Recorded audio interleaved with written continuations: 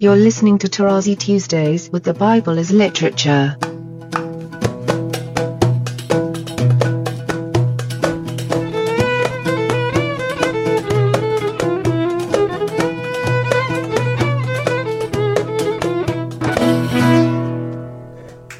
Hi, this is Father Mark Boulos, and you are listening to Tarazi Tuesdays with the Bible as Literature podcast. In this week's episode, Father Paul begins his reading of Genesis chapter 18. I am happy to introduce Father Paul on the Bible as Literature podcast, Tarazi Tuesdays.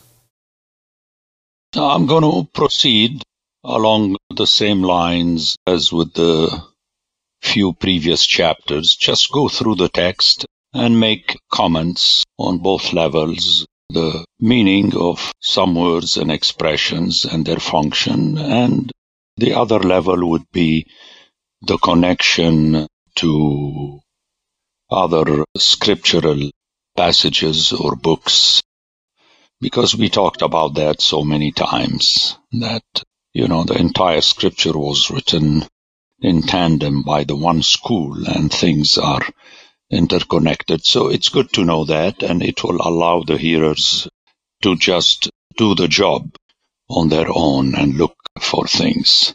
Because as I said time and again, scripture doesn't need to be explained. Just take the two famous parables of Luke, the Pharisee, and the publican, and the Good Samaritan. Very often, I'm sure people feel this way, that why would the priest bother with a lengthy sermon of 25 minutes to tell us again about the prodigal son? And, it's so clear. So let's go with chapter 18. And the Lord appeared to him by the oaks of Mamre. Remember, if we go back to chapter 13, we notice that the oaks of Mamre are connected with Hebron. It is Hebron which is the inheritance of Abraham. And then it is connected to 14:13, where we hear that Mamre was an Amorite. Very important, because in Ezekiel, the forebears of Israel and Judah were Amorite and Hittite and so on.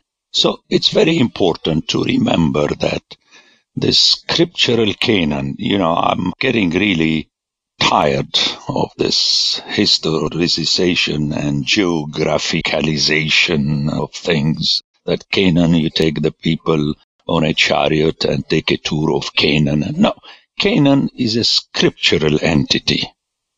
It spreads all over the Syrian wilderness, all the way to the Hittites. Very often I refer to the beginning of Joshua, where Canaan is the land of the Hittites, only the Hittites, which is an extreme far away, and yet they are part of Canaan. And soon we shall meet Ephron the Hittite giving a piece of land to Abraham. Anyway, very important. So whenever we hear the Bible, we have to try to connect, try to remember as much as possible what we heard before. Only then we will realize that the choice of certain words are intentional. So he sat at the door of his tent. One more time, tent is very important, reflective of shepherdism. He lifted up his eyes and looked, behold, 3 men. Here again, let's not fall into this silliness of Trinity, trying to fight Trinity in every other chapter, because it's very clear from the text that we have the Lord and 2 witnesses with him. That is the function of the other 2. Because soon, as we shall hear, they will split. They don't go together all the time, the 3. So we have the Lord and the 2 witnesses, angels, messengers that are with him. They stood in front of him, and when he saw them, he ran from the tent door, the repetition to the reference to the tent, to meet them, and bowed himself to the earth which again is taken usually as the proskinesis, the Trinity, and so on. That's not so. This is how people greet the elder and the senior, even in the Middle Ages in Europe. I mean, it's an attitude where you bow to the other. And then he said, "My Lord, Adonai." Very interesting, this use of the Adonai, which is going to become the word that will take the place of Yahweh in the Bible. You know, there was a tradition where you would not speak Yahweh, but you say Adonai. Technically, Adonai is my Lord's, not my Lord, but again, this is linguistic. You give importance to the other person, like in our tradition where you speak in the plural to the senior. Why? Because in the past, the top person, the king, or the top deity is surrounded by a council. This is the basis of the plural for Adonai. I have found favor in your sight. Now, in your sight means, in your sight originally it's in your eyes, and only when we hear it this way, we hear the connection with 6:8, where Noah found favor in the eyes of God. And notice, do not pass ta'abor by your servant. Again, we have the verb abar, which technically means to pass, not necessarily to cross. If you pass over a bridge or over water, then you understand it as cross. But it is the same verb. Do not pass by, but stay here, accept my invitation, enter my tent. Let a little water be brought and wash your feet, rest yourselves under the tree. Here again, he's addressing all three. Earlier in your eyes it was singular, now he's addressing all three, the retinue of the senior. And then, while I fetch a morsel of bread that you may refresh yourselves, and after that you may pass on. So please honor me with your presence before continuing your journey. So it would be interesting when we're teaching to point out to that passage to explain abar without theology. You don't need theology. Just use it, put it in your notes so that you can convince the people that this is the meaning of abar. It is, if you like, a shepherd who suddenly has another shepherd passing by, and he invites him to stay for some time before that shepherd would go on. So they said, "Do as you have said." And Abraham hastened into the tent to Sarah and said, "Make ready quickly 3 measures of fine, one for each." Obviously, Abraham ran to the herd and took a calf, tender and good. Remember, I keep saying all the time that the animals, whether a calf or a lamb, one does not slaughter at will. Remember the ordinance after the flood, that you don't kill whenever you feel like killing. It is always functional to honor someone in a special way.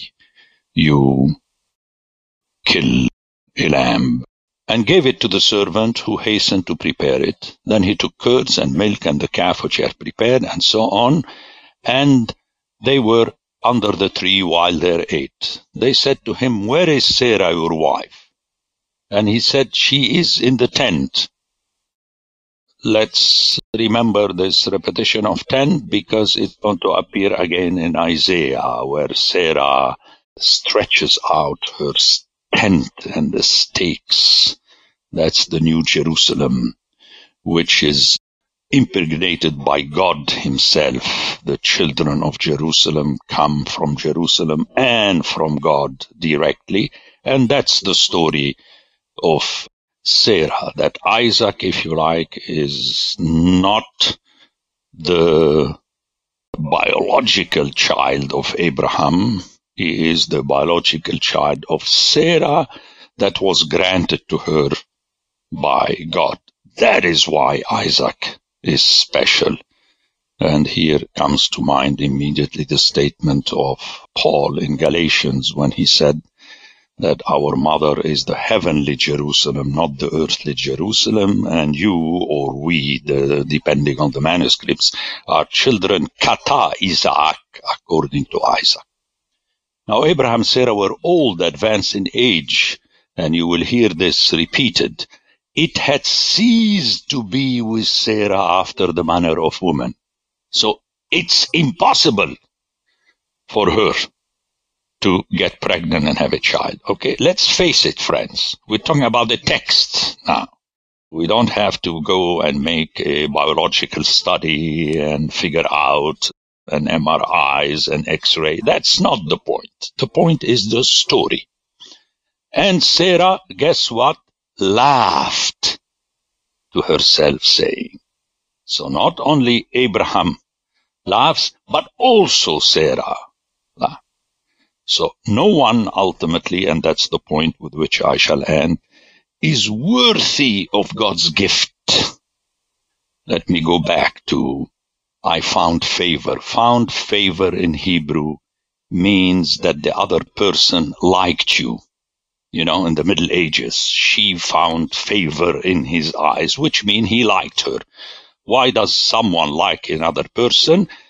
It is graceful. Remember how in the classroom I tell always the men, the boys, you know, not to try to explain too much why you fell in love with a certain woman. That's not good. You have to say the moon, the stars, I was overwhelmed, I couldn't control myself, it happened. And so that's the way you talk, and that's the technical meaning of to find grace in the eyes of the other one. That is why grace is a reminder to you that you are unworthy.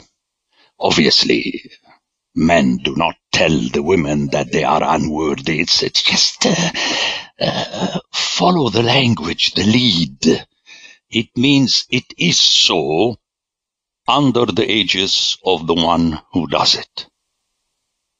And the Lord said to Abraham, why did Sarah laugh and say, shall I indeed bear a child now that I'm old? Is anything too hard for the Lord? At the appointed time, remember that word. I will return to you in the spring, and Sarah shall have a son. So it has nothing to do with the 9 months of pregnancy. It is the time appointed by God. And notice that Paul again uses this in Galatians, at the appointed time by the Father. Things happen. So, very powerful text. I mean, I should desist of using powerful. Just interesting. Okay, interesting. The interconnection in the Bible.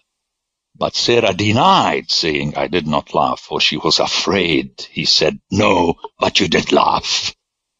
You see the stretch regarding the laughter, so that at no point Sarah / the New Jerusalem / Zion could feel that God fell in love with me because I am worthy. Anytime you think of that, read, or better, have someone read to you Ezekiel 16 and 23. The wife of God is at the same time his daughter. He gave birth to her and reared her. Again, let's not enter into a class of ethics in modern seminaries. How do you marry your daughter and so on? We're going to be hit by that in the next chapter with the 2 daughters of Lot, giving him wine so that he would be inebriated, so that they would continue the progeny, the blessing of God of chapter 1. So let's be a little bit more serious. Listen to the story and the movement of the story. Then the men set out from there, and they looked towards Sodom, and Abraham went in with them to set them on their way. The Lord said, "Shall I hide from Abraham what I am about to do? Seeing that Abraham shall become a great and mighty nation, and all the nations of the earth shall bless themselves by him." Genesis 12. You see how the author introduces something very important, which we dealt with in chapter 17, that he's going to be the father of many nations. And it is through the will of God again. "No, for I have chosen him," and please, let us be careful to this verse, because most of us, all Christians, not only the born again, think that, it is so. You were granted the Spirit, now you're filled with the Spirit, you don't even need God anymore. Orthodox sound like that. They don't need neither God nor Christ, it's the Spirit that counts. As though it is their possession, I have it. But this is not what we hear. "I have chosen him that he may charge." In the Hebrew, yetzaweh, command, from the verb to command, from which we have the noun mitzvah, commandment. "His children and his household." Notice this addition, a reminder of chapter 17, that everybody who is under his tent and is circumcised. That is why ultimately the top covenant is the covenant with Moses. All the previous covenants prepare for that. "That he may charge, command his children and his heart after him to keep the way of the Lord." Pure Deuteronomy, to keep the way of the Lord. We have heard kept already in Genesis 2. But this use of both keep and way, it's very clear. And in this case, we have the way of the Lord. It cannot be clearer. By doing righteousness and justice. It is unbelievable. Washameru, they will keep derek Yahweh, the way of the Lord, la'asot, in order to. Technically, it's not by doing, in order to. And here, Ezekiel already looms in his statements. The new covenant is for you to do tzedakah umishpat, righteousness and justice. Another, so that, more powerful, lema'an, so that, in order to, the Lord may bring to Abraham what he had promised him. And we are already in the new covenant of Ezekiel. There is no magic here.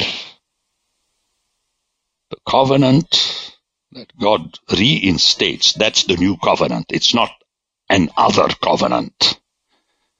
And this time, as Jeremiah explains, and also Ezekiel, it is written in your heart, which means, as I explain in my commentaries on Ezekiel and Jeremiah, this time, if you break your covenant, then you have broken your heart, and not a stone.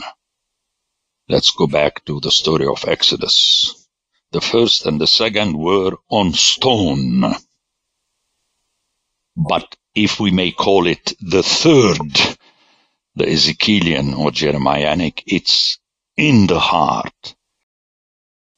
So at the judgment, hearts shall be broken, not stones. Stones is in the previous story. Okay? Very important. So that the Lord may bring to Abraham what he diber alau, he said over him, about him. And that's the promise. So you see, we have already the entire scripture here, but again, one has to be patient. You have just wait. It's because I know it, I made this connection, but one has to be very careful not to go on a side and start talking about the connection as many of us do in theology. No, you have to stay with the text of Genesis until you meet the other texts. The Bible as Literature is a production of the Ephesus School Network.